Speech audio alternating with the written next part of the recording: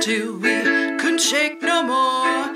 We got down on our knees when cancer knocked at our door. We got kicked in the ass, we gave lots of sass. Oh, when it rains, it pours into this half-full glass. Oh, thanks, cancer. Thanks, cancer. Thanks, cancer. Victories in the dark. Hi, I'm Mimi Hall. And I'm Leanna House. And you're listening to Thanks, Cancer. We are two cancer friends. And we're not doctors, we're not nurses. We're not shrinks, we're not psychics, we're not shamans. No, and cancer's pretty hard too. I mean, cancer's a little hard. You might hear some swearing words the episode. But we hope you'll enjoy it. This is the podcast we wish that we had when we were going through our treatment. Hi everyone. Today we have a special treat because this episode isn't just Thanks Cancer. This episode has 5 other podcasts that are all started by breast cancer patients, and it's going to be a little longer than usual because we had so much to talk about. So hold on to your seats, and here we go. Welcome to the intersection of cancer and life. Today we have an awesome episode for the season 2 finale. I've assembled basically the Avengers of the cancer podcasting world, and we have a roundtable of breast cancer podcasters here to talk about, well, all of the same stuff we talk about all the time. It's like cancer podcast inception. Each of these shows takes on a new aspect of advocacy and provides more and unique voices in order to develop a more nuanced understanding of life with cancer. All of these shows and all of these women are so freaking amazing. And I am fangirling so hard right now at the chance to talk to them all today, all in one place. So without further ado, I would love to introduce Kelsey Smith of the Cancer Survivor podcast, Kelsey Bucci of But You Don't Look Sick, Tina Conrad, the infamous DJ Breast Cancer, Leanna House and Mimi Hall of Thanks Cancer, and Lindsay DeLong of Cancer Casually. To get the ball rolling, I'm going to introduce each one of them and have them tell us a little bit about themselves and their diagnosis. So let's start with Kelsey, the Cancer Survivor. Let's hear from you. Hello, everybody. Yes, Universe, what's good? My name is Kelsey Smith, and I host the Cancer Survivor Network. It is a podcast that has been going on for about a year. I was diagnosed in 2014 at the age of 29 with stage 2 invasive ductal carcinoma. In my process, I underwent a double mastectomy with reconstruction, 20 rounds of chemo, 12 with Taxol, 8 with Adermycin Cytoxin total. And I have been in remission since January of 2015. And I currently take tamoxifen. My cancer is PR positive, HER2 negative, and I am not genetically predisposed to any cancers. Awesome. Damn, girl, that's a hard act to follow. All right. Kelsey Bucci, you're up next. Ooh. Okay. Hi, everyone. I'm Kelsey Bucci, and I host the podcast, But You Don't Look Sick. I was diagnosed with triple positive stage 2B invasive ductal carcinoma and DCIS when I turned 30. And so that was just in 2017. I did 6 rounds of TCHP, 18 rounds of Herceptin. I underwent a bilateral mastectomy followed by a full axillary node dissection, 25 rounds of radiation, currently on Lupron and Arimidex, and I'm taking Neuralinks for a year. Cancer, it's like the gift that keeps on giving nothing. It never ends. Right? It always blows my mind to get a group of us together and to just think about the magnitude of what all of us have been through. It's like we've seen some shit. We really have. Okay, Tina, what's up? Talk to us. Yeah, it's Tina Conrad, aka DJ Breast Cancer. I was diagnosed with breast cancer in 2013 at the young age of 37 and was diagnosed as stage 3. I had double the fun with lobular and ductal breast cancer. Overachiever. Yeah, I know. I try. And Actually, I'm the daughter of a 2-time breast cancer survivor. My mom is now 15 years out, but we don't carry the BRCA gene, which is kind of crazy too. And I had a double mastectomy, had chemo, radiation. I am estrogen positive, so I have tamoxifen, and then I do the fun Zoladex shot every 3 months. Oh man. That thing's a beast. Yeah. No, that thing is no joke. So I'm going to go with Leanna and Mimi next. Leanna and then Mimi. So talk to us. Introduce yourself. So my name's Leanna House of Thanks Cancer. I was diagnosed in 2016, right before my 33rd birthday, with the same breast cancer that killed my mother when I was 15. Which was kind of a traumatic experience to go through. I also had no genetic markers, and neither did my mom. My mom was the first one in our family to have cancer, but apparently it runs pretty strong in us. So I had chemotherapy, eight sessions of chemotherapy. I had a mastectomy, a unilateral mastectomy with full axillary node dissection, and 25 sessions of radiation, and then subsequent reconstruction. Been no evidence of disease since, I don't know, they never really give you a date when you're in remission or anything. So I don't know, since 2017 sometime. Oh, wow. I've been all set. That's so crazy how so many of us have these pretty intense family histories, and yet they come back. Because I have my paternal grandfather had breast cancer in 2015. He was stage 3. Wow. Right. And they're like, no genetic history. I'm like, he had breast cancer. His sister died from metastatic breast cancer premenopausally. There's something that hasn't been found yet. His mother died from breast cancer. And I'm like, then I got it. I'm like, that's weird. It's so weird. There's definitely a link. I know. There is. Mm-hmm. There for sure is. And this is a good segue for me. This is Mimi. Hi, Mimi. Co-host. Hi, of Thanks Cancer. Hey. So yeah, that's exactly what it was for me too. My paternal grandmother was diagnosed with breast cancer and ultimately died when she had a recurrence of it. But there's no known genetic connection, but it's one of the things Leanna and I talk about is wondering about that. So I was diagnosed with HER2 positive. It was grade 3 breast cancer, and that was in 2015. I got on, it was a variant of Herceptin. It's called TDM1, and it melted my breast cancer away. So by the time I got a double mastectomy, there was no evidence of disease. Wow. Nonetheless, it was pretty amazing, actually. I was part of a pretty small trial that's still going on. And then, but I did continue on with 12, and shout out to my friends on the call for 12 Taxol treatments, and about a year for Septogen treatments every 3 months. And then reconstruction. So it's sort of very targeted therapy. Yeah. And it really seemed to work for me too. I'm really grateful for it. It had some side effects, but I kept my hair, it was mainly, I think the digestive system was affected probably primarily, but pretty mild otherwise. So it was exciting. At the same time, it was kind of hard to have to then go through all the due diligence because it's still in a trial phase, but so grateful. Right. I just got out of a clinical trial a week ago, and it was, I'll fill you guys in on all the shit show that that just happened with me too. But it was insane. But Lindsay, last and definitely not least, hello. I'm Lindsay. I host Cancer Casually, and I had triple positive breast cancer, was diagnosed at the end of 2016 when I was 33. I had chemo, radiation, and a lumpectomy, and now I take tamoxifen for maybe 10 years, but maybe 5 if I can convince some doctor to let me out early. Yeah, tamoxifen is no joke. Yeah. The joint pain and that shit is horrific. Yeah, I haven't had many side effects from it, except my hair doesn't grow on top of my head. I have like male pattern baldness, and so I still from the tamoxifen.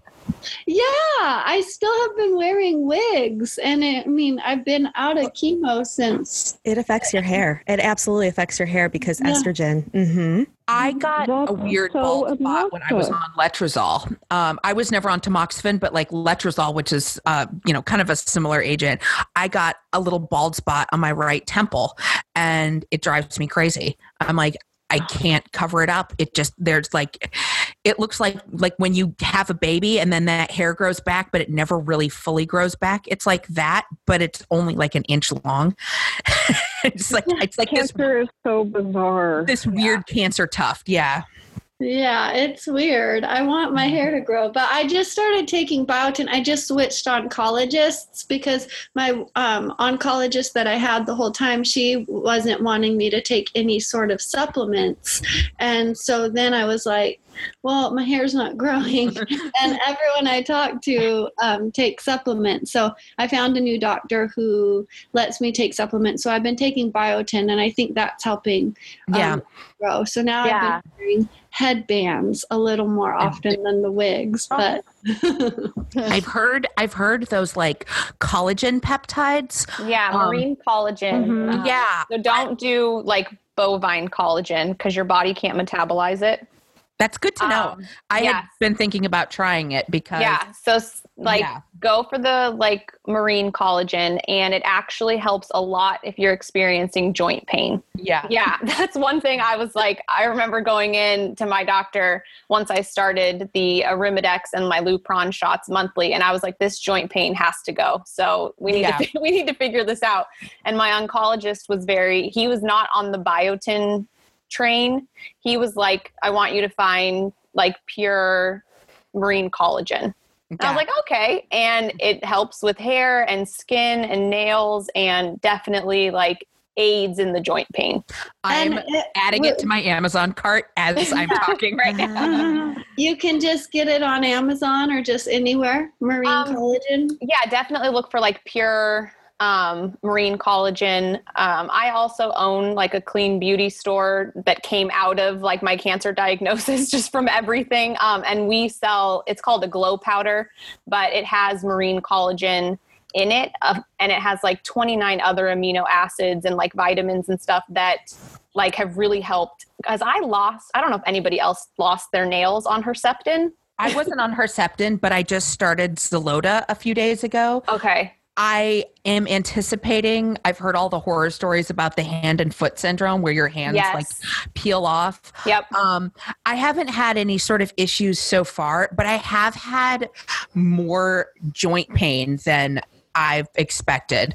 Yeah. So I'm like, I had the hand and foot like just so I had to wear like gloves because like my hand, the skin's just like flaked off, but then I lost some of my fingernails, which is like so gross, but it happened on my toenails. And then I lost like 2 of my fingernails, and I was like, they're never going to grow back. And now I started taking that collagen, and it could all be in my head, but I don't care. I'm like all about the placebo effect. A plus placebo effect. False motivation is motivation. Yes, exactly. If it makes me feel better, I don't care what it is. I'm like, yeah. So, I am so thrilled to be able to talk to all of you. I mean, as a little background about me, I'm Emily. I'm the host of this podcast. I was diagnosed like the rest of you, like in our, early mid 30s. I was diagnosed at 32. I was diagnosed stage 4 de novo with Mets to my bones. But then in the last 6 weeks, it spread to my brain and my liver and now my lung. And I was on a clinical trial and they pulled me off. And now I'm starting Xeloda, and basically I'm just fucked. But I'm not. But like that's kind of how it felt for a few days. It was a rough week. But like Xeloda, I'm only on my 3rd line of treatment, so we're not like in crisis mode yet. But I think that's kind of like, to go back to like the next question and like really what I wanted to like get to the heart of here is what is it that makes us start Cancer Podcast? And like, I feel like there's just this drive to be like, look, I've gone through some shit and I'm still going through some shit and I'm still here and I'm still doing my thing. I'm still existing. And for me, like that has been so powerful and so important to like connect with like other people like you guys and be like, we're all still here and we're gonna still be here. And like, we can still talk about these things that are really, really difficult in our lives. And so I kind of just want to open it up and like hear what you guys have to say about why you started your podcast and what it means to you. And literally whoever wants to go first can go ahead. All right. So with breast cancer and after, going through chemo and finishing up treatment, I knew by September of that year, like something wasn't right. Like I knew something was wrong. And I thought by that point, like I was going to be in a better headspace. And I knew that I wasn't like the product marketing person I thought I was. It really like wrecked my brain as far as chemo and all that. I used to have to remember a lot of stuff and I just couldn't keep track of things anymore. And I didn't have my energy levels. And, I really thought that I was going to be crazy resilient after the treatment, but it was like one thing after another. Like I got shingles, I got all this stuff. Like I moved into an apartment that had a bed bug problem. Like I had and then I had my exchange surgery 2 weeks prior and it turned into a 4-week ordeal because as I'm healing from this exchange surgery and capsulectomy, which prolonged my healing because I had scar tissue, it was really painful. It turned my healing into 4 weeks. I was just really going through like a dark night of the soul. Like it was really bad. And, basically like I just knew I was a different person. I was pretty angry overall about everything that I had gone through. I thought I was doing everything right before I got diagnosed. And, and then I realized too, like my relationship with like the oncologists and, just like basically healthcare in general, it seemed to differ a little bit with some people who didn't really take an active interest in my treatment and whatnot. And so basically like I wanted to have a medium for telling my own version of what I went through and the truth. But then I went to the Young Survival Coalition's summit. So I had like recorded an episode in like 2016, like I was going to start a podcast. And then I just couldn't follow through with it. Like I was just too shy to do it. So in 2018, I went out to the YSC Summit. And by that time, I was working back in another corporate position in my hometown, actually. And I knew I wasn't happy. I wasn't happy at all. But I knew I was like, I want to start a podcast this year. I want to do something for myself completely.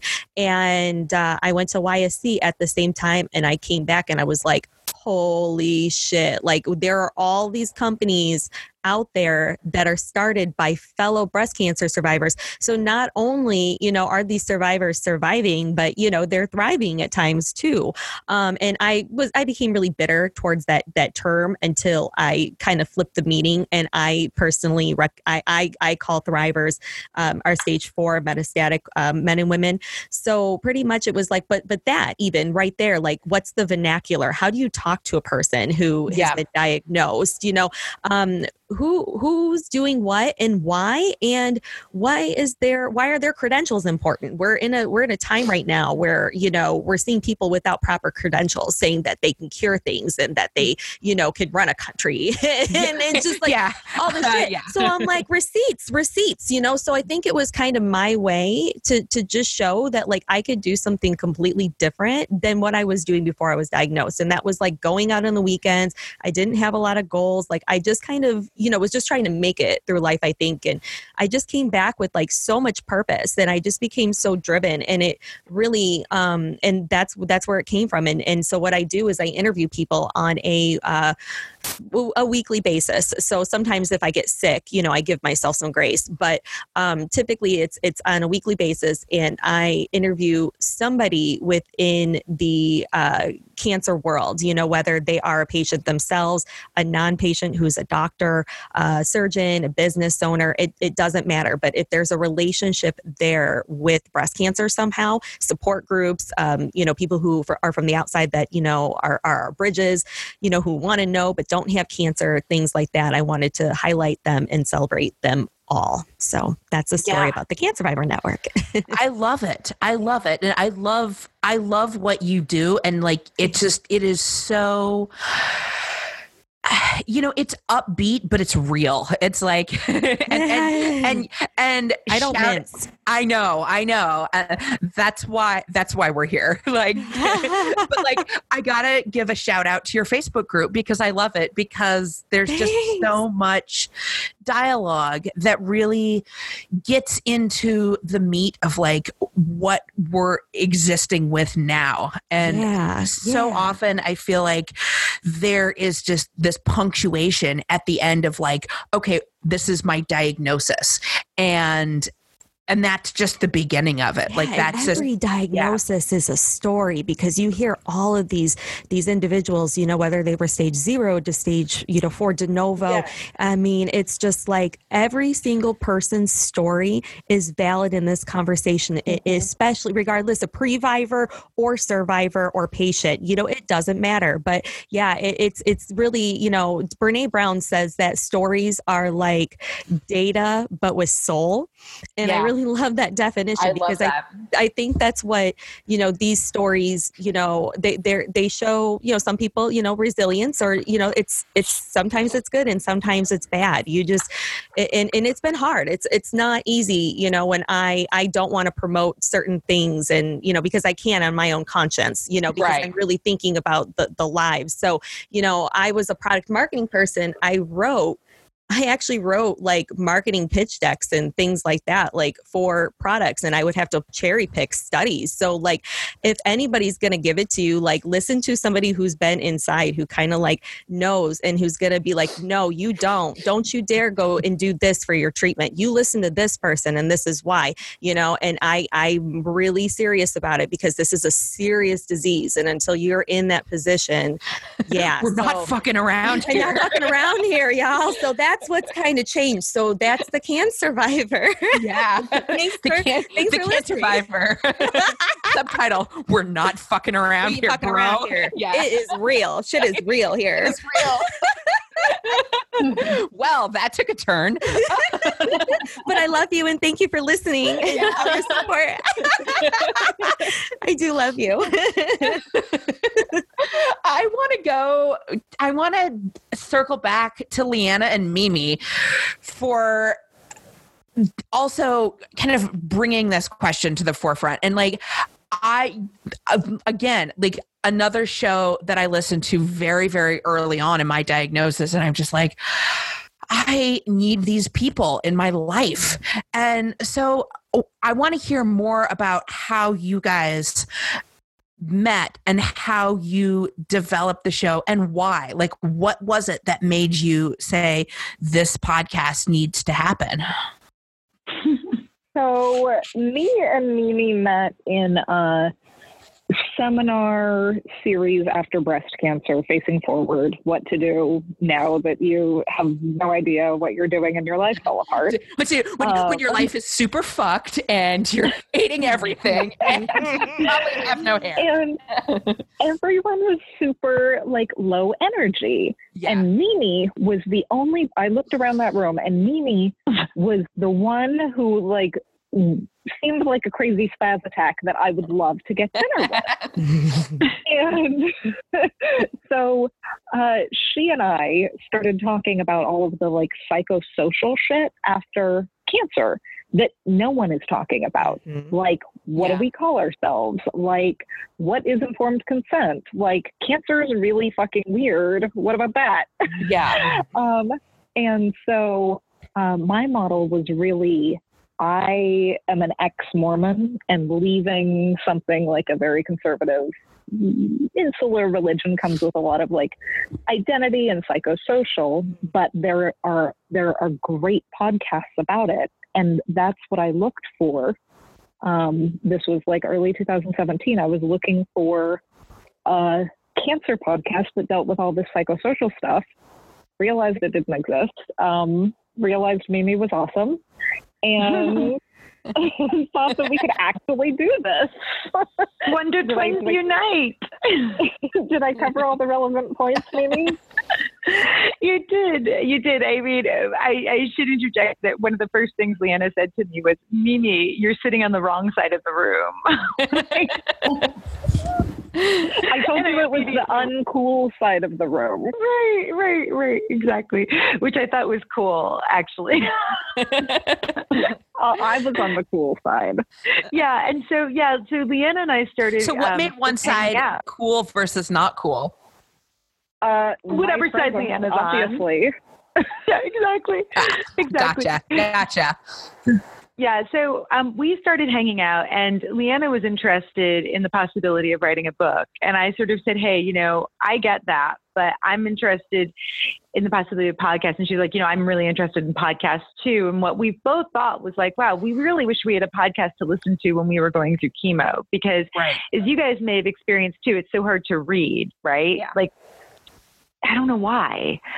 And I'm a reader, but like, it's been hard to read. And so I got really into podcasts because of that. And so once I came out of it and felt strong enough again, you know, my background, I've worked in magazine publishing for years. I've done a lot of work in nonprofits since then, a lot of community outreach and spokesperson work. So it seemed kind of natural. And then Leanna and I just had a sort of a can-do attitude about it and said, you know what, let's just like do the Google thing with researching how to do podcasts, and took on. We call it an artisanal podcast.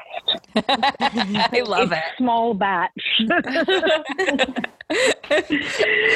I mean, though, like, I feel like they're kind of all small batch because, like, there's this very self-limiting audience in some ways. Mm-hmm. like I've definitely been in like mixed company, or like, you know, at like a dinner party or like a children's birthday party, and you know, my podcast happens to come up and everyone is just like, it's like one of those like record scratch. I'm like, yeah, I have a podcast where I talk about my cancer. Okay, I'm gonna go over here now. That will make a child's birthday party completely different. And memorable. Then we found out Emily had cancer. Yeah. And, like I've definitely had family members ask me not to bring up my illness at family gatherings. Because they don't want to bring the mood down. And so I've had to like really censor myself, because I don't typically censor myself when it comes to life with cancer, because that's bullshit. That's my life. Like, I don't get to censor it. Like, so why would anyone else? And and it brings the mood down if you're like boring and sad about it. But if you're like goddamn funny about it, like I think cancer's pretty funny. It's made me funnier. Yeah, me too. Yeah. I feel like there's a whole element of like cancer comedy that is totally untapped. Like, can we please get together like some sort of like stand-up improv show? Yes, for sure. I actually thought about doing that too. And Okay. We're making Allie in charge of that. She's a sometime guest on our podcast. So she listens to this. I am holding all of you accountable for this. It needs to happen. I want the Google Calendar invite. We're down. Posse together. Posse in effect. Yes. Oh man. So let's see. Kelsey, Kelsey Bucci. Yeah. I feel like I want to be like in third grade, be like Kelsey S or Kelsey B. The Bachelor, right? So talk to us about your show. Like what was it that made you want to start podcasting? Like you've developed this business model in like a, you have this beauty store that has come out of your your experience with cancer, and like you have this kind of clean beauty authority, which is amazing, and I utilize you for a lot of information. Yeah. So, But You Don't Look Sick just came out of people telling me while I was going through cancer treatments that I don't look sick. And I didn't know how to take that. Honestly, in the beginning, I was like, how the fuck should I look? Like you have this preconceived notion that a cancer patient looks like this. And I also didn't, this was my first introduction into cancer, was my own diagnosis. I don't have any family history of breast cancer. Nobody has been diagnosed with cancer on either side of my family thus far. So this kind of came out of nowhere, but I didn't have anybody to turn to in my own family to say, well, how did you deal with this? Or, what's this whole scanxiety? Like I'm having all these feelings about waiting for scans. I didn't have anybody to kind of turn to when it came to my diagnosis, and everybody was kind of putting these, expectations on me of how I should be dealing with things. And, I didn't really know how to take that. So I turned to my blog initially. I've had my blog for 5 years, and my blog came out of just being a stay-at-home mom to 4 kids in 5 years. Oh my God. Bless your heart. I have one and I'm like, good Lord. Yeah. So it kind of just became this outlet for me to just say whatever I wanted to say. And so I already had this platform of people that kind of were following me and followed my life and my kids' lives. And when I got diagnosed, I debated on whether or not I was just going to kind of go away quietly and then reemerge with a pixie cut. And I didn't know how I wanted to do that. I was just very confused in the beginning. And so I started to share it on social media. But as I was going through treatments, I was always getting these comments like, well, you don't look sick. And, you make, people would say weird things like you make cancer look so easy. And I was just like, what the fuck are people saying? I'm having a horrible time over here. You're like, am I supposed to make this hard so that it's easily digested by you? Yeah. What are we supposed to But I was also kind of after chemo, I'm kind of in a dark hole for 3 to 4 days. I'm not really hey, babe, take a picture of me real quick so I can post how miserable I am on Instagram. That's not at all what I wanted to be doing. And so, yeah, I would post a picture of me smiling a week after chemo with my kids because I was finally smiling a week after chemo. So I kind of got to the point where I was like, okay, I'm sick of people telling me that I don't look sick. I'm sick of people saying that somehow, and I don't know if you guys have experienced this at all, but that somehow it's people gauge your cancer diagnosis based on how miserable you seem. Yeah, no, seriously. Yep. That was a motivating driver for mine for sure. Yeah. And I'm like, this is not whose dick is bigger than whose here. I don't want you to be more miserable than me. And I don't want to be more miserable than you. Can't we just going to be a gymnast tomorrow, Right. Come on. Just don't gauge your own cancer diagnosis based on a picture that you see on Instagram of another cancer fighter, or we're all going through this shit together. Let's just, but for real. But how will we know who wins the Suffering Olympics if we can't really compare? Exactly. So I have not worn a bra. I better get a participation trophy for that. You all get a cookie. I am still in pajamas from 3 days ago. Yeah. So I was just kind of let me just rip the veil off of what people think my cancer diagnosis is. And so I started, But You Don't Look Sick. And it just kind of goes step by step, like from the day I got diagnosed until I had like my reconstruction. And I was also bringing in other women who I knew or who had an impact on me on social media. I brought them in for different episodes to tell their story, but to tell it the way they wanted it to be told, not the way that it was perceived on Instagram or the way that maybe they explain it at a family dinner when everybody doesn't want to hear about, you know, their trials and tribulations. I was just kind of like, let's say what we need to say, how we, you know, absorbed all of this. And so that's kind of what my podcast is. And it kind of came full circle. Actually, last week I got my Lupron shot and my oncologist came in and he said, Kelsey, we need to have a little bit of an intervention. And I was like, well, fuck, like, what did I do now? Because I'm the loud, like skipping through the hallway cancer patient in his office. And so I was like, man, who did I offend? Like in the infusion center today. Like, well, shit. And he was like, he brought in, my PA, and they were sitting in there and they both looked at me and said, how come you never told us you had a podcast? And I was like, uh-oh. Like, I was like, well, like I kind of talked about you guys on it like a lot. Well, you're actually like in a lot of the podcast. And my oncologist said, you know what? He said, I'm so proud of you. And I was like, for what? Like, what did I do? He said, well, for one, he's like, medically, you got a lot right. And I was like, yeah. I said, yay. Yes. I was like, that's so fantastic because it's not a medical podcast. And then he said it was so surreal to listen to a patient talk about their experience, but my patient, because I lived this with you. And I was like, so did you learn a lot? And he was like, yeah, like I should have, you know, threw you like a Hollywood type party when, you know, you were cancer free. Like, he's like, I feel like after listening to your podcast, I robbed you of that feeling of being cancer free, because he never really did tell me like, you're cancer free. It was just kind of like, okay, you're done with treatment and now we're going to monitor you closely for the next 10 years.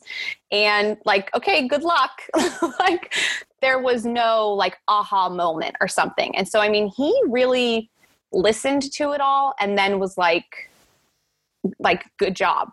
And he's a cancer survivor himself. He had adrenal cancer when he was in his 30s. So then from like a cancer patient to a cancer patient, it was kind of like, he was like, you know, good for you for like putting it all out there the way that you want your story to be told. So I was like, wow. That's so empowering to hear that from like, to have that conversation where one of your medical professionals is talking to you like a person and not a patient. Not that like they don't do a good job when they're doing their job, because I feel like at least my doctors, like they do a really fucking good job. But I love when they can kind of pull the veil back and they can be like, look, person to person, like, and that's incredible. Like, that's so powerful. Yeah. That like I was like, oh my, like you are human. Like, like it was I was just kind of like, I remember getting in the car and calling my husband and I was like, oh my gosh, like, Dr. So like he listened to the whole podcast. I was like, wow. You know, but he also said that was like so interesting to me was that he said, we had no idea what you were going through. He's like, every time you came into this office, you were either smiling like, oh yeah, we're good. Everything's good. Yeah, we're fine. He's like, or you were cracking jokes. He said, so we didn't ever really know how to read what was going on. He was like, unless you were physically like, when I was put into a neutropenic isolation, like he was like, then we knew you were really sick. But like, other than that, we could never gauge where you were. He said, but then listening to your podcast, he was like, I was like, wow, like so much was going on behind the scenes that we had no idea about. And I said, yeah, you should probably check on your patients, like, like after they leave. Like, yeah, seriously. Someone should like call them. Like you are like pushed off the cliff. Yeah. So it was definitely like an interesting moment. And I was like, okay, my podcast, if my podcast ends today, it serves some sort of purpose. Like, so I think that's such an interesting topic too.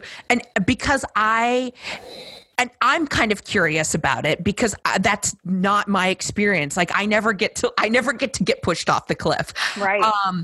And so, like, what happens when you're done with treatment? And this seems like kind of just a silly question, but like, I want to touch on that. I want to get Lindsay, I want to talk to you about what made you start your podcast. I want to hear about that. And Tina, and I want to get those, but I also want to circle back afterwards and talk about like this getting pushed off a cliff. So I'm going to go Lindsay, then Tina, and then Cliff. I am the managing editor of a magazine, and we also produce podcasts. And my editor-in-chief was like, Lindsay, you should start a podcast about cancer. And I was like, definitely not, because I hate talking about cancer. And every time I do, I start crying. And then she like made me. And so, yeah. And now we're in season 2. She made me promise that I would do 1 season. And it actually ended up being really fun. And because we have like, it's produced by The Fullest magazine, so we were able to get like pretty awesome people that like I probably wouldn't have been able to get just reaching out on my own. And so I got to like interview like Angelina Jolie's like breast surgeon. And okay, that's fucking awesome. Yeah, I went to her house in Santa Monica and like got to interview her for an hour and a half at her kitchen table. And it was really cool because I got to like ask her all the questions I have about how bad is candy, how bad is alcohol, how bad, like stuff right. that I'm kind of too scared to ask my doctor. And so that was cool. And I just really liked the people that I got to meet. And so now we're on season 2. We're like halfway through it. And I kind of like it. The first season, I did end up crying quite a few times in podcasts because I think it was just a little too soon after my treatment ended and then I started talking about cancer all the time, like getting recorded. And so, yeah, sometimes it was hard. One time I did like 4 episodes in a day in New York. I flew out to New York and had like 4 people come to my hotel every 2 hours. Oh my God. To do an episode. Wow. And it was really cool. Like I had Erica Hart from iHeart. Erica Hart, if you are listening, you are on my list of dream guests. Yeah, she's amazing. But she came and it was just a full day. But by episode 4, I just, in the middle of it, just started crying. And I was with Lauren Chiarella from, yeah.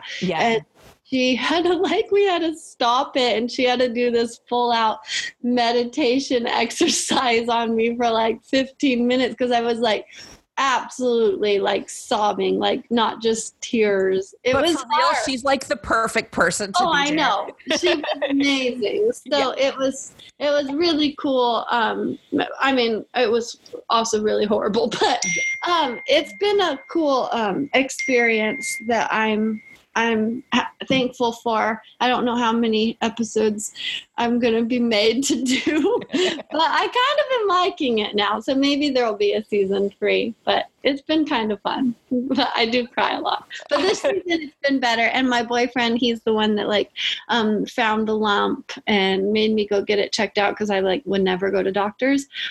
He has co-hosted a couple episodes with me now.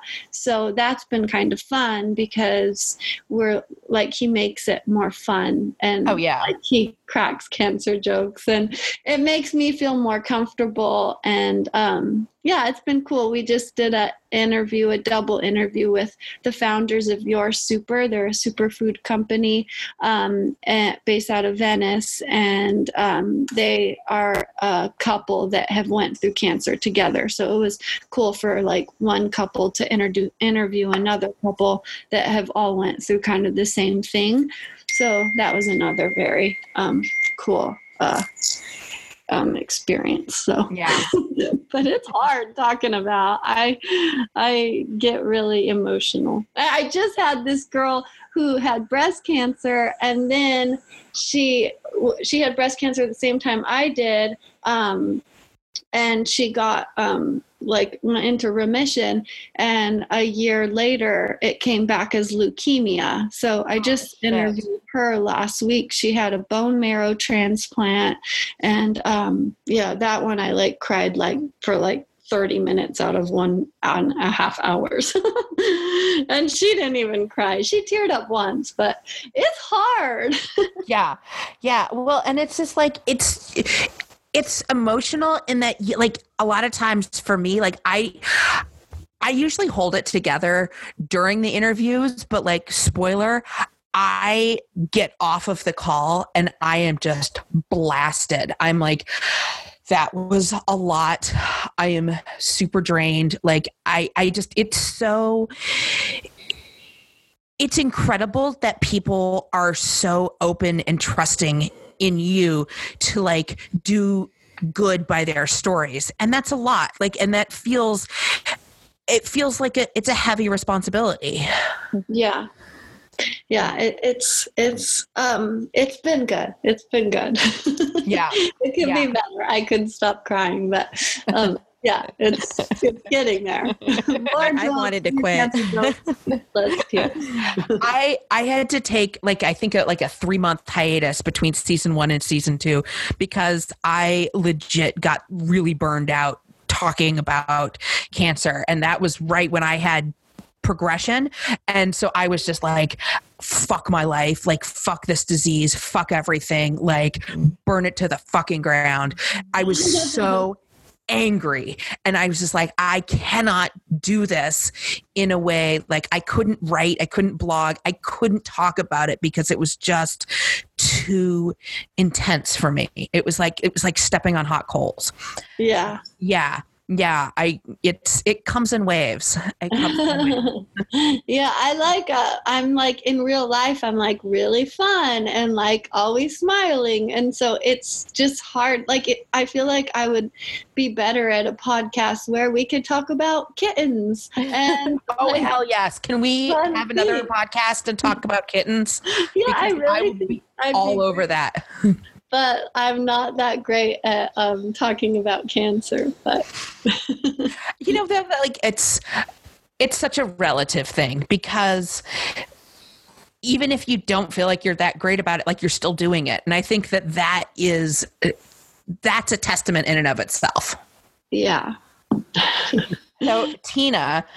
Last and definitely not least, my darling DJ Breast Cancer. I love your show so much. And it's been so cool watching you because I feel like I've been being an Instagram creeper as you've launched your show.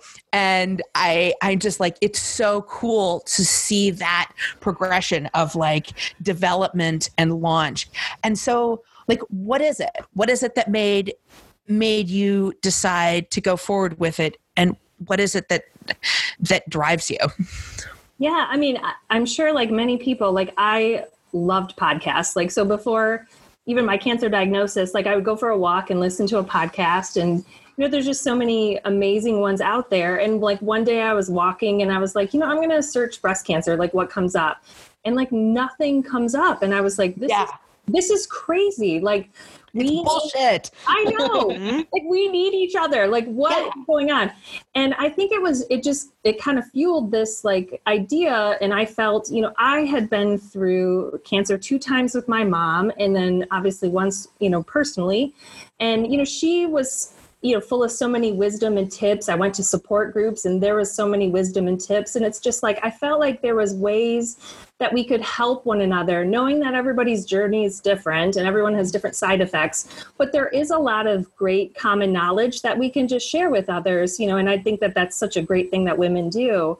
And so that was, part of it. And then, it really, sparked like a sense of like writing and self-exploration. So I was in like a big corporate job, and all of a sudden, like the game kind of changed. And I think I wasn't quite ready for all of that, but it kind of became, just who I came out of cancer was different than who I went in as. And that's okay.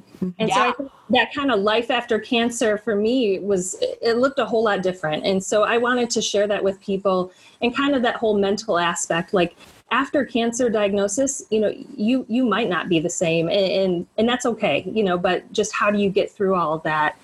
And then I had a friend that passed away last summer, and I think that just really made me, she was in my support group, and I dedicated, season 1 to her. And I think that just like sparked me in a way, like I like lit a fire under my ass, like if I want to do this, I have to do this now. Like no day is guaranteed, and that as a cancer survivor, but it just really brought it more to the forefront. And so it just really sparked me. And, I just really wanted to inspire hope and inspire change, and just let people know that they can make a difference. And I've really tried to teach, I feel like people are kind of dumb when it comes to empathy. And Preach. And we can be their gurus, like we can truly help them, just if you know someone going through cancer or a horrible life situation, here's what you can say. Like, it's not that hard, but it is hard, obviously. So,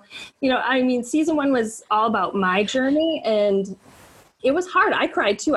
There was many episodes I had to re-record like multiple times, but because it was my journey. And now I've kind of branched out into season 2, and it's other guests. And I actually feel like a weight's been lifted. Like it's just more joyous and more fun. And I'm just really trying to focus on like how you can make a difference. And I love this, that we're doing this all together, and that our voices can just be that much stronger, for all of our, audiences to listen to all these different, women with different experiences and different takes on a similar, yet different experience. Yeah. Yeah, it's really nice.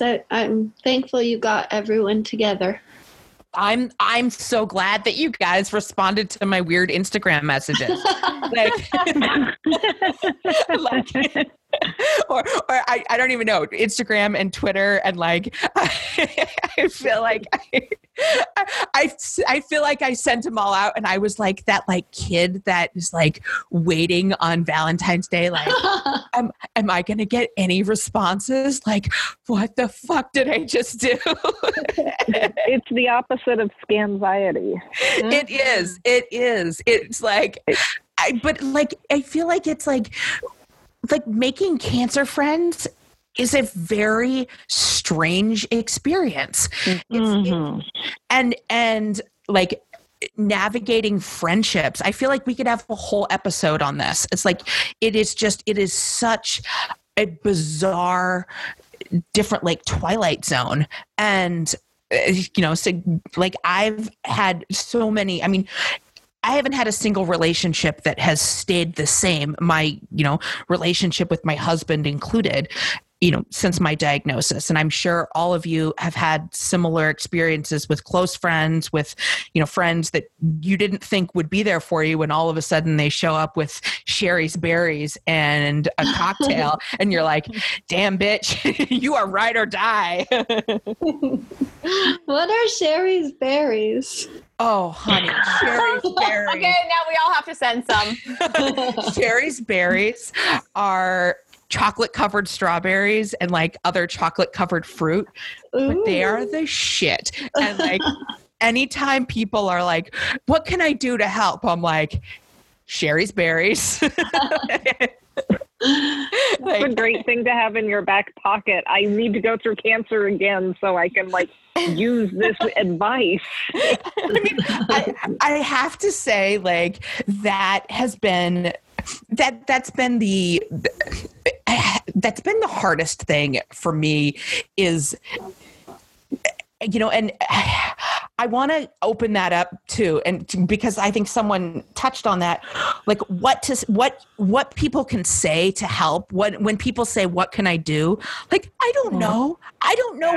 I can't get myself dressed half the time because like I either hurt or I'm tired or my son's throwing a shit fit and I like am just going to roll up to preschool drop off with 2 different shoes on and I don't even know where my bra is. So like you figure it out.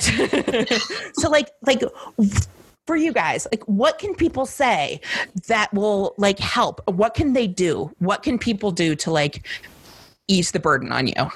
I think that people just need to take the guessing game out of it. Nobody wants to ask for help. Like everyone wants to feel like they're strong enough to do this and they don't want to, like, I know my thing was like, I don't want to feel like I'm burdening anybody else because like cancer's my shit. Like exactly. I'm not trying to interrupt anybody else's life to like come feed my 4 children or come walk my freaking Great Dane who's going to like eat his way out of my wall any minute. Like I didn't want to feel that way. And I always felt like when people asked me that open-ended question, like, well, what can I do? It was just a backwards way of me then asking for help. The things that like, and then I also felt like people just want to say, you know, like the lady at the grocery store checkout, it's like, could see that I have no eyebrows and I'm bald. Right. And she would say, oh, well, you know, we're all here to help. I'm like, what? Wait, what? Like, define that. I feel like the people that really genuinely wanted to help are the people that dropped off a gift card for food, or they just dropped off dinner, or they hired a cleaning lady and they got my house cleaned for me when I was going through treatment. Like, I feel like if you want to help, just do. Like, just do something. Don't ask. And be specific. Yeah. And put the burden then on the patient to have to say, oh, well, like you said, I really can't get myself dressed in the morning to take my kids to school. Like I mean, that's just my experience, but I kind of feel like you got to just, if you want to help somebody going through it, just help them. Just do it. Yeah. Yeah. One of the sweetest things that people did for me when I was sick, my boss actually got one of those like subscriptions for Daily Harvest, which is like smoothies and soups that are delivered on like dry ice straight to your door. And she did that for me for like 9 months. I had to like go in and like figure out how to like cancel the subscription because my freezer was like overflowing. And that's amazing though. It was so nice. And she just, I mean, even if you do for 1 week, send those. It's just so nice because they stay in your freezer and you can go to them anytime. And it was just so sweet because it wasn't like I have to ask you, like just what you guys said. You don't have to ask like, hey, I'm hungry. Right. I don't feel like cooking. I feel like sending food is like, that is such a good way to help and be like, and don't like not asking, but just being like, I want to send you food. I don't want to make this weird. Is there a gift certificate that you want? Like for a while we were on a Panera kick because my kid loves Panera. And so people were like, oh, Panera, that's amazing. And it was awesome. It was like super easy, super wonderful. And, you know, and we ate a lot of Panera and I love Panera and it was so great.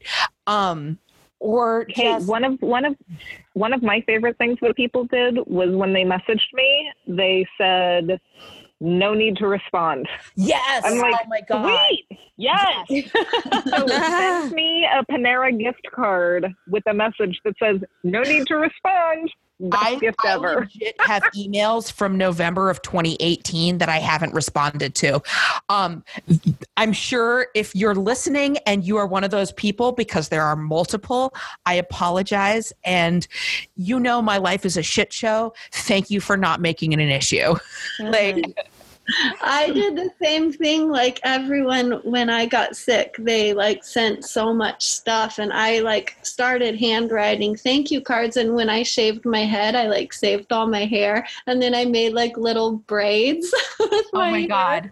And then I started sending them like in the thank you cards like thank you, here's a braid. But then after like It's so weird. I love That's it. amazing and super creepy, and I really wish that I had gotten one. I know, that is like Victorian and strange. Hey, I want to learn Victorian hair art. I still have my hair because I'm going to make some Christmas tree ornaments out of Victorian hair art. Oh my God. This is when I get around to it.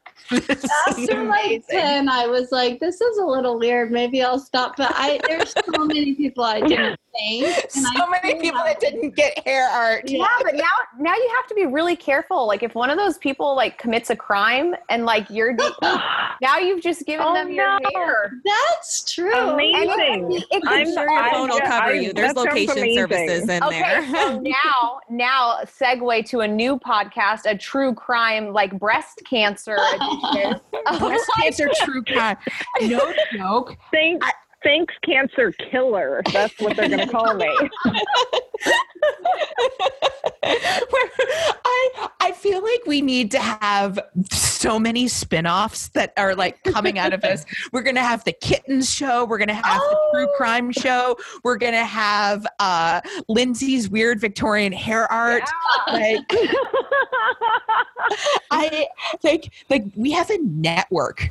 Also, FYI, because I am such an amazing multitasker, I'm also like browsing on Kelsey's online shop because I love her skincare recommendations. So maybe that needs to be another show. Oh yeah, I gotta get that collagen stuff. Oh, it's really good. The glow powder. I'm telling you right now. I want you to put a link in the episode notes. Yes, I totally am. I'm writing that down right now. So you I would like a retreat. I want a retreat. What? Oh, should you take? I was just saying I want a retreat. Go ahead, but with the biotin. Go ahead. But I think we should do a retreat with the biotin. Yes. Yes. I mean, you can definitely, I don't want to tell anybody not to take, but I mean, biotin can work for some people. I just feel like the collagen in your body, it's just easier to metabolize and you can't go like crazy with it. You know, like that was one thing my doctor told me about supplements is to be really careful, especially coming off of everything. And I'm still taking Neuralinks, which is like an at-home targeted therapy drug. And so he was kind of like, I don't want you to mess up any levels. Like, so if you did take biotin, only take X amount. Like, don't go overboard and think that like all of a sudden your hair is going to be growing back like freaking Rapunzel. Like, and that's not all those brands go through proper testing either. So because it's not regulated by the FDA. It's not regulated by the FDA. So true. So you have no idea. So Paris Laundry, which is my clean beauty site, we're partnered with BCPP, which is Breast Cancer Prevention Partners. And so we kind of have to also like adhere to their standards. And they eliminate a lot of stuff that like is even remotely linked to even like a skin irritant. They're like no-go. So we kind of cross-reference everything with them.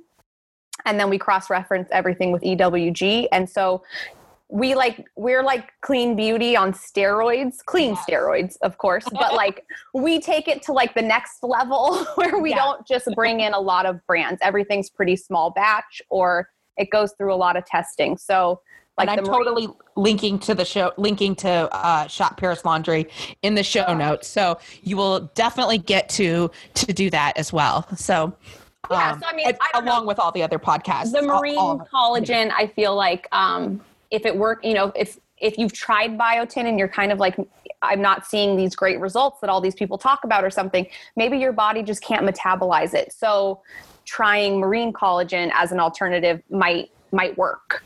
Okay, cool.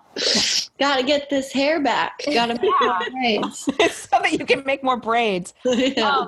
So I wanted to talk about two more things before we wrap up / go too far off the rails, because but first, how many of us are drinking right now? I am. Me. Yes. Yes. I stopped about 30 minutes ago. I'm not, but like not for want of a cocktail, mostly because I can't drink anymore.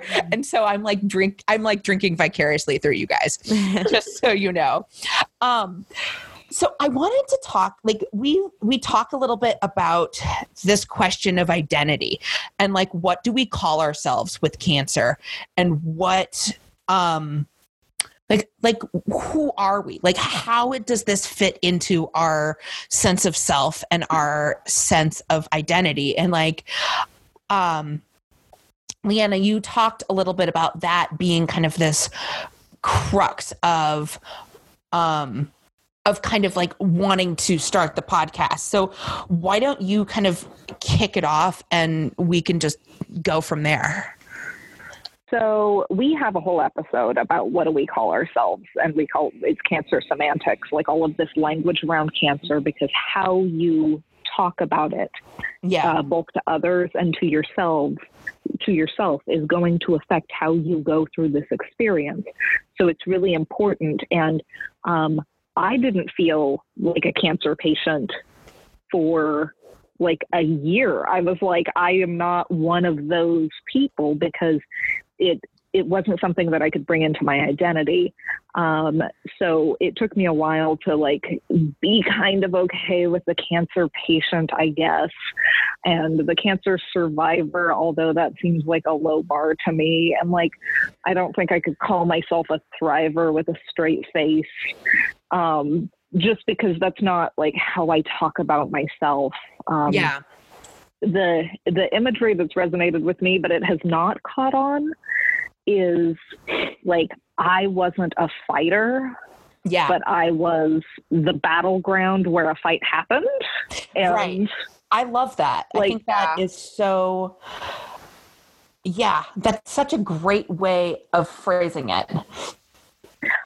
Because I definitely, like, I bear the marks of war, and like shit went down here. But it's like, I did not have volition. Like, I was just here when it happened. And I was talking to someone on social media today, and she said that something about my sense of humor was savage. And I'm like, wait a second. Like, I feel like if cancer has changed me, it has brought out, like, not I am surviving, I am still existing here, but like kind of a more savage side, because it's such a terrible thing to go through. That you kind of have to uncover this core savagery, or this core self. It's like this as you are reborn. Yeah, definitely inner beast mode. But it's so true. It's just this, like, there's no part of your life that isn't fundamentally altered. Like, everything, literally, they're radiating your DNA to like change that shit. Like, it's insane when you think about how much, just even at a cellular level, how much you're going through, and how we grapple with this language of like, what is it that we're reckoning with? Like, I really struggle with it, because I wanted to call myself a survivor very early on, because I was like, I liked the idea of kind of like changing that survivorship narrative, and, you know, kind of saying like, yeah, I'm surviving. And then as I got further into it, I was like, that's not me. And I don't feel like a thriver, because, again, don't know where my bra is, like, still in my PJs, like, not thriving, not cute. Like, this is not it. Like, and I just kind of settled with like, I'm living with breast cancer, living with metastatic breast cancer, because the converse to that is that I'm dying with it. Like, I'm dying from it. And so I needed to have some sort of marker that just was like, just kind of didn't have any sort of emotion attached to it. Oh, wow. Yeah. Wow. That makes me want to cry. Oh. Yeah, and even as a survivor, as a person that actively uses it and is, and people, I've had Lewis Howes tell me in front of a bunch of people, I hate the name Can Survivor. And I think it makes people uncomfortable because, we have this society today that everyone's like, I don't want to be a victim. I don't want to be a victim. But you see so many people are victims to, whatever they went through beforehand, whatever, and I just, I started realizing that was like the big change. And, I just started seeing parts of myself I didn't like before I got cancer. I became so much nicer, and it was a genuine nice. I didn't want to be the fake girl, and I was hanging around, girls that were just not really girls. And I don't like that. I'm competitive. Yeah. Don't get me wrong, but it's appropriate. And I just, I think that cattiness and I think that ego kind of just disappeared for me afterwards. I think that's what happens when your body doesn't feel like it's yours anymore. No. Because you're at the will of your doctors, who you pray are going to, put you in the best of hands, but you don't know, there are so many there, to be a survivor to me is just, you can come back and you can have a bad day sometimes. Mm-hmm. That's okay. But you can get ahead tomorrow, just don't give up, and, but when you fall off that cliff and you suddenly just have this whole, oh my gosh, what was I doing before I got this? And they're telling me I don't have it anymore, but I did all this crazy shit. I don't have nipples anymore. Oh my God. Where the fuck are my nipples? Oh my God. I can't I'm having guys tell me that I'm too sick, and I'm hearing that and I'm just oh my God. I felt for a while I was in a whole different prison, and that I was going to lose out on a lot of opportunities because I was suddenly a sick person. And so, even just, it transforms your whole mindscape on who you were, everything. I thought I did everything right. I was, eating at the nice restaurants. I was paying the $30 for the pizza. I was doing all that shit. Pizza. Yeah.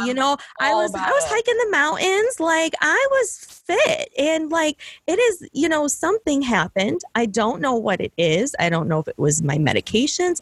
I don't know, but yeah, we're in this together. And, I think that's an important part of it too. It's we are going to feel some significant pain because we've had our chest scraped open. We've been toxified like crazy, to the brink of death. I don't know about you guys, but oh my God, my fingernails fell off, my toenails fell off, all this stuff.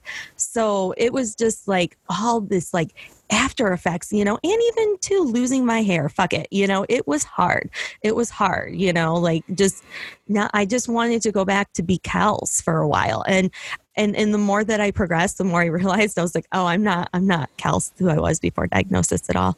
She kind of died. It was a different, I have survived a whole different level. A whole mess of shit. Yeah. A whole mess of shit. Mess of shit. I feel like too, once you go through it and everything, and you realize you don't have time for the bullshit. You're not here to fake the funk, Yeah, and I'm single and I'm trying to date. Don't you freaking dare try to hit on him just because I'm trying to date him and I've had cancer. You know what I mean? I have had some girls show themselves to me, and I am damn, I had to walk away. Yeah. I had to walk away. Yeah, just everything. I feel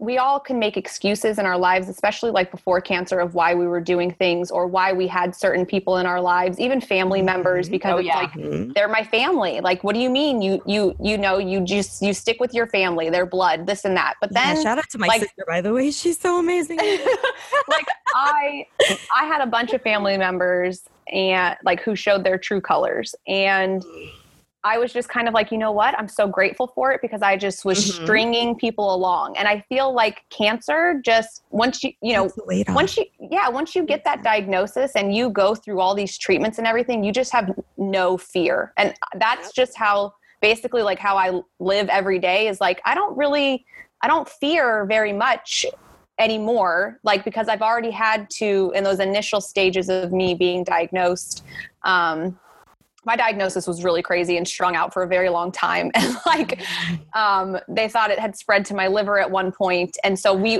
for me, I was like, okay, I accepted a lot of those really dark thoughts in the beginning. And so I was kind of like, what am I going to fear now? And so I don't know, cancer like lit a fire under my ass, like to just do all of the things like we've talked about, like start a podcast, like just put yourself out there, your entire story, your opinions. And it's so about vulnerability because you don't know how people are going to accept it or take it. You know, you don't know who you're going to lose or gain, in the process. And it's scary. And you just feel like I've had so many instances where I came in just ready to quit. I'm going to quit. I just can't do this, because it's a bearing of the soul. And everything is scary and nothing is known. And then you're like thrown into like even more scary stuff. Like who of my friends are going to actually like be there through this? Like who is just going to be like, sorry, fuck you later. Like, it just, it's crazy. It's insane how this shifting of identity is just like, it's such a snowball. Yeah.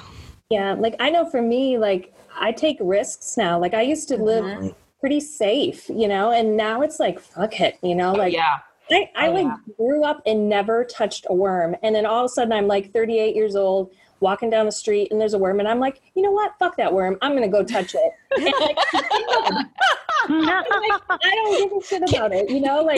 I don't care. I'm not going to apologize.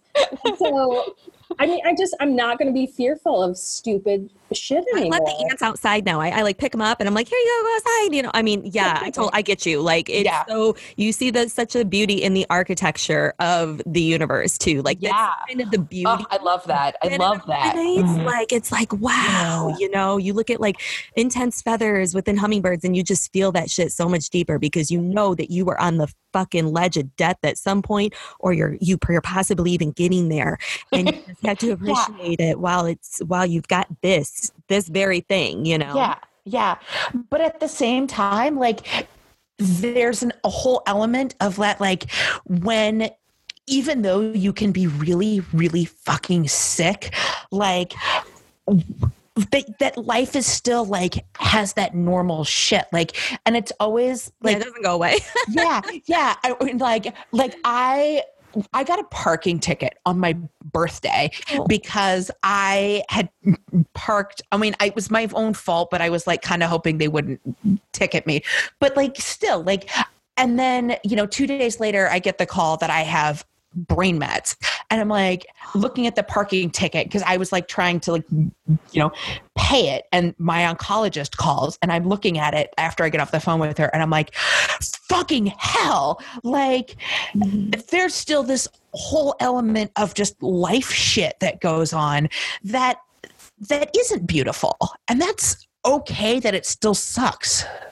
Yeah. Like the freak outs, Yeah. Or like when your kid throws a tantrum in the middle of the supermarket and knocks over 10 jars of pickles.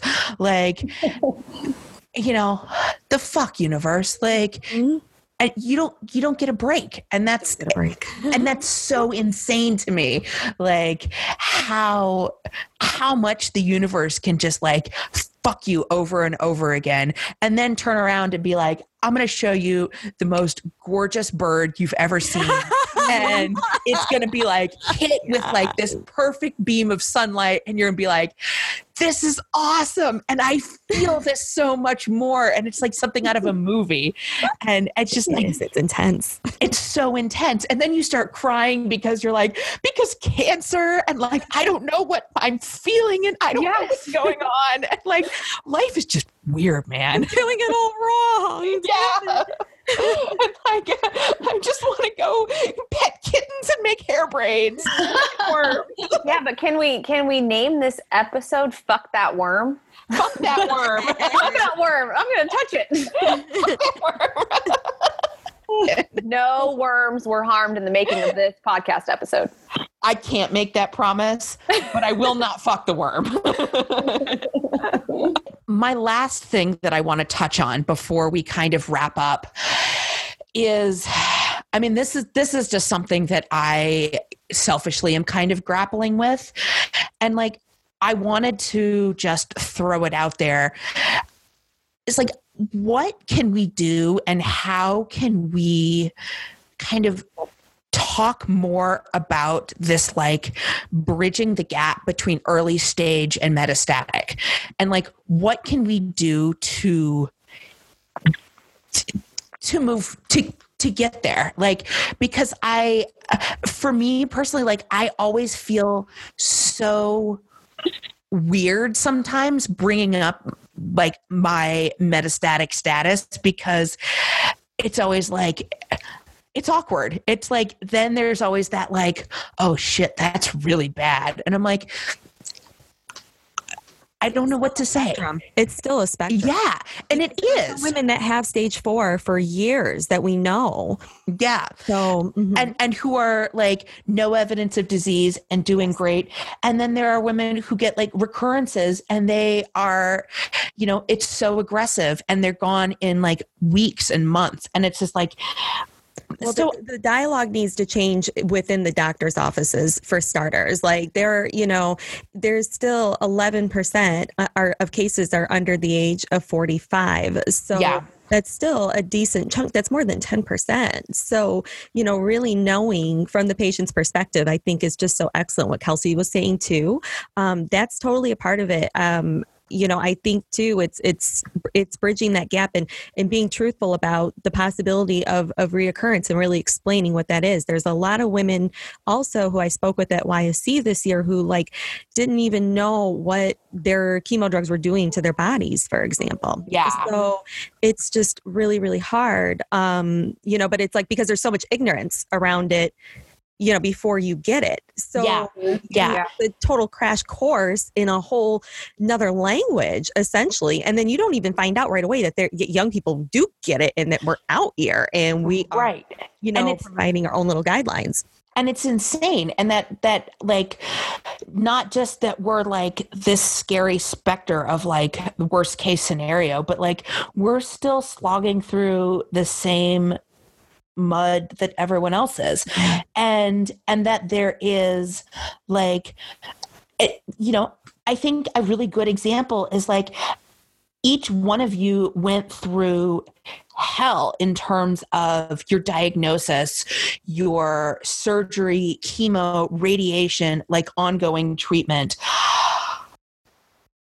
Like, and for me, I didn't do most of that stuff. Like, and so like, there is like this fundamental piece of like, it's still awful. It's still really fucking hard.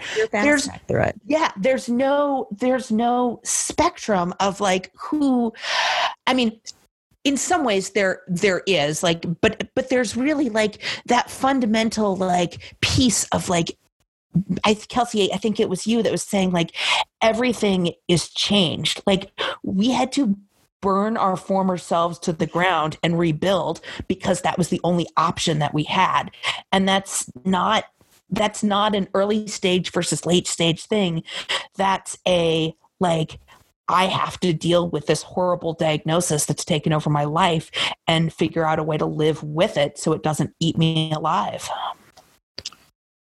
Yeah. And I don't think doctors prepare anybody early stage for what could happen with metastatic breast cancer. And I think that's a necessary component of the conversation as well. It seems like, you know, in the very beginning of diagnosis, whether you're brought into an office or you got it through the phone. I mean, I've even heard letters, which is absolutely bonkers to me. What the fuck is that? You know, let's be honest, like some of the way that we're diagnosed is even totally fucked up because like you hear those 3 words and you're in you go into a black hole and the sea sure gets rough and it's an indescribable thing to hear. When it comes out of their mouth, it's like, what, you know, so just even like having more than one physician there, you know, just as warning saying, hey, you know, this is what we need because I didn't know what I was going to need I didn't know what stage I was for 2 days. I had no idea. I was just like, I was thinking like, it was like, my life is a real fucking soap opera, isn't it? I'm literally next week going to be in bed, stage 4, you know, clinging like, you know, is this over, you know? And it wasn't that way. It was only stage 2, but still dangerous enough because there was still lymph node spread, which means that, and a lot of people don't realize it. That means that it cross-contaminated with fluids all over your body. So there's 1 in 3 chance that it can actually reoccur. And then that also depends on if you're estrogen, progesterone positive, then lucky you get an oncotype, and it'll tell you, what your rate of reoccurrence is based on a bunch of individuals who got it before you. So, there's ways, but yet at the same time, I feel like there was no realistic possibility that, I was going to be the fighter who was going to get through it. We were all going to get through it, and it was going to be good. And So, I don't feel like I was set up for, even understanding what the metastatic community goes through, at all. And even bridging that, I think that is definitely something that needs to change in the course of the conversation. Yeah. I totally agree. And I think it comes down to the fact that doctors are there to treat the disease. And for so many of them, that's their primary goal. I mean, that's what they know is how to treat the disease, not necessarily to treat the patient. And that's why I feel like what every single one of us is doing by talking about it and sharing not only our stories, but sharing other people's stories, and just kind of getting the conversation out there, whether that's on social media, blogs, podcasts, everything, because I felt like I went in blind. I went to the internet when I was going through multiple biopsies. I was like, let me just find stuff on the internet and see. But it was everything I was finding was like, just not how people were living. It was more about them, how like cancer took their lives, ruined their lives. But I wasn't seeing these stories about people continuing the conversation. And clearly, nobody around me was talking about it. Nobody was telling me to do self-breast exams. Nobody was telling me to find out my family history or ask my family at all. Like, hey, does anybody get genetically tested anywhere? Nobody was talking about it. And so I feel like even on a doctor level, they treat the disease, but they no longer tell you how to live after cancer or how to live with cancer.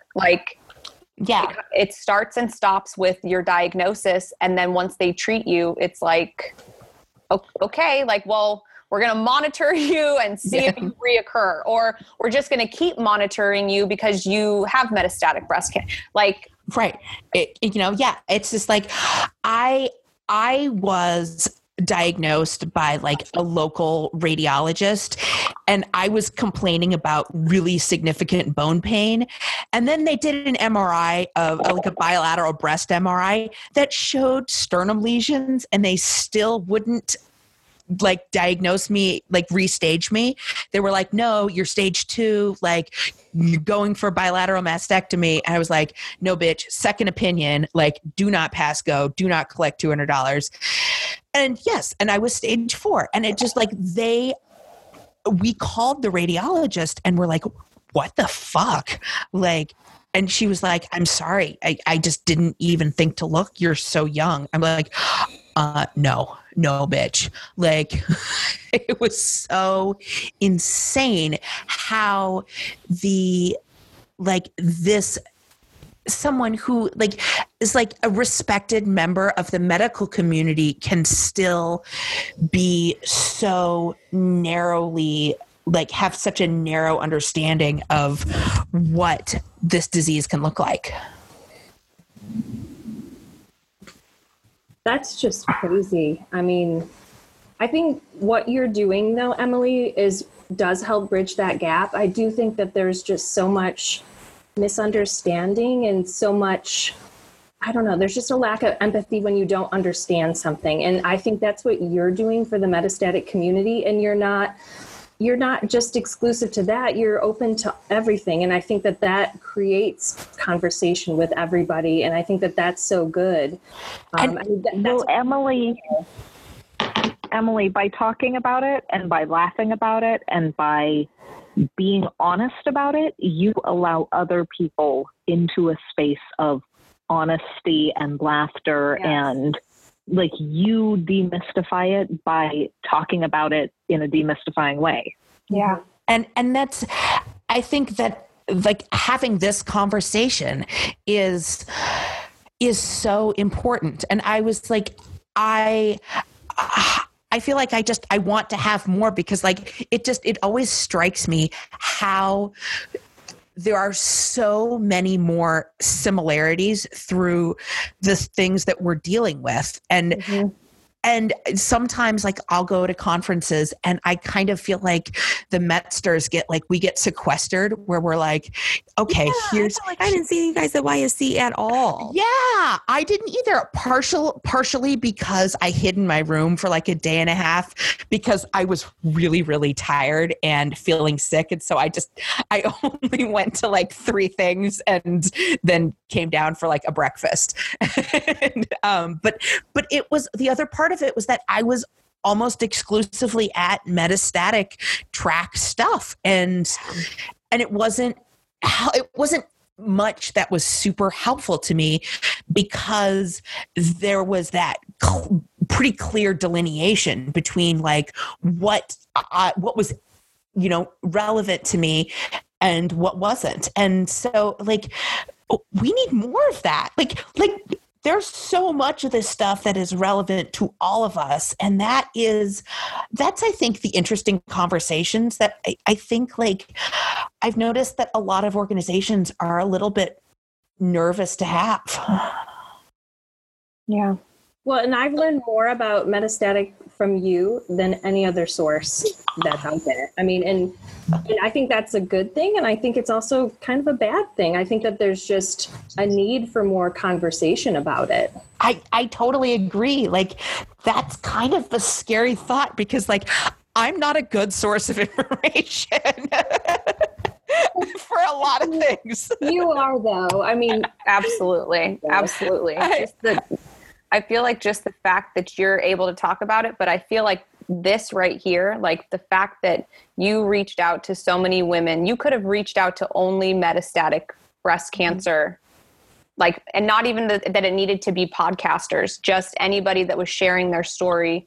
And you could have only reached out to them to share more, to continue the conversation. But instead you chose to reach beyond whatever invisible boundary that there is in the realm of cancer and say, no, like, how do we all talk about something that has affected us all? Yeah, it affects everybody in a different way, because everybody's diagnosis is different, regardless if it's the same numerically. Like, it's that everybody has internalized it differently, but every stage, even pre-vivors. Yeah. Like, right. It's like, there's 3 tiers of, there's like 3 categories of individuals impacted directly by cancer. And that's pre-vivors, survivors, and, I guess if you want to call it thriver, so there's like 3 categories, and you just go down from there. Yeah. But Emily, I feel like you talk about it in a way that, I mean, we can get all the medical information we want.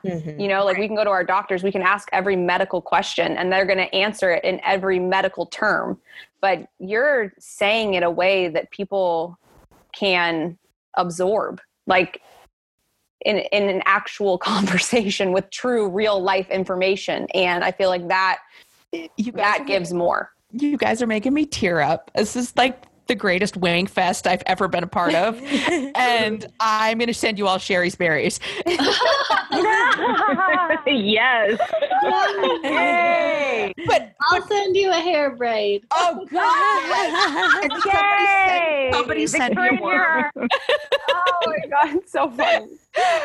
But for real, though, like, it takes you guys. It takes the conversations that all of you are having on your shows over and over with each other and with the people that you're bringing on. Like, that is what is changing the narrative. And like, it's because of what each one of you have done that we're able to have this conversation. And like, holy shit, I love you guys so much. Aww. We love you. We love you. Yay, Love Fest. Love Fest. Love Fest. Oh my God. Hair braids. Okay, so on that note, on that super duper sappy note, I think we have to wrap this up, and I really don't want to. But rest assured, this is going to happen again. And before we go, I want everyone to just say where we can find you on social media, where your podcast, any, Twitter, Instagram handles, blog links, just kind of run through those. And I'm going to link those to the show notes as well. So let's start with Lindsay. Cancer Casually is Cancer Casually on Instagram, and my personal one is I Like Lindsay, LINDSAY, and the Fullest Mag is The Fullest Mag, and that's who is the producer of Cancer Casually. Awesome. All right. And Tina? Yes, I'm at www.djbreastcancer.org. And then DJ Breast Cancer is obviously my podcast, and same for my Instagram, where I'm most active. Awesome. And Mimi and Leanna? We're at thankscancer.com and thankscancer on Instagram, Facebook, and And Kelsey B. My podcast is But You Don't Look Sick, and you can get to it through my blog, Pardon My French, or on Instagram. I'm just at Kelsey Bucci. All right. And Kelsey S. Yes, you can find me at The Can Survivor. That's me on Insta. I believe it's on Facebook as well as, what's the other one? Twitter? Oh yeah, Twitter. That's the other one. I always tend to forget about that one. And then there is also a Facebook business page, of course. So if you just Google The Can Survivor, I can be found there. The podcast is on Podbean, iTunes, Google Play, and Spotify, and YouTube. Awesome. Oh, YouTube. Damn, girl. Yeah, we're on YouTube. Yeah, we do. We have a video podcast now. Yeah. Oh my God. We're going on for about 20 episodes. So yes. All right. Oh my gosh. You guys, this was awesome. Yeah. This is so amazing. Yeah. Thank you so much. You guys are great. You guys are great. I'm just going to stop with the fangirling and Thank you for setting this up, making it so easy for us. Yeah, thank you. Thank you for responding to my weird Instagram messages. Like anyone will always be your Valentine. Oh, thank you. Oh my gosh. Okay. So thank you so much for listening. This is wrapping up season 2. I can't believe that. That's insane. And all of the shows are going to be linked in the show notes, as well as the discussion about the marine collagen and links to all of the guests' social media. Thank you again for listening, and see you next time on the intersection of cancer and life for season 3, which is going to be a doozy. That was our episode. Thanks for listening to Thanks Cancer. If you guys enjoyed this episode, we'd love it if you would give us a review on iTunes or Google Play. And you can find us on Instagram or Twitter or Facebook at Thanks Cancer. And please, we'd love to hear from you, your stories, your protocols. Exactly. Advice that you have to share with the community. So send us your audio files at info@thankscancer.com. Well, the traffic stopped. You lay on the horn and you ask yourself, where is my cancer unicorn? But we're at the gate with your cancer card. We're your passport date, 'cause cancer's damn hard. Oh, thanks, cancer. Thanks, cancer. Thanks, cancer. Victories in the dark.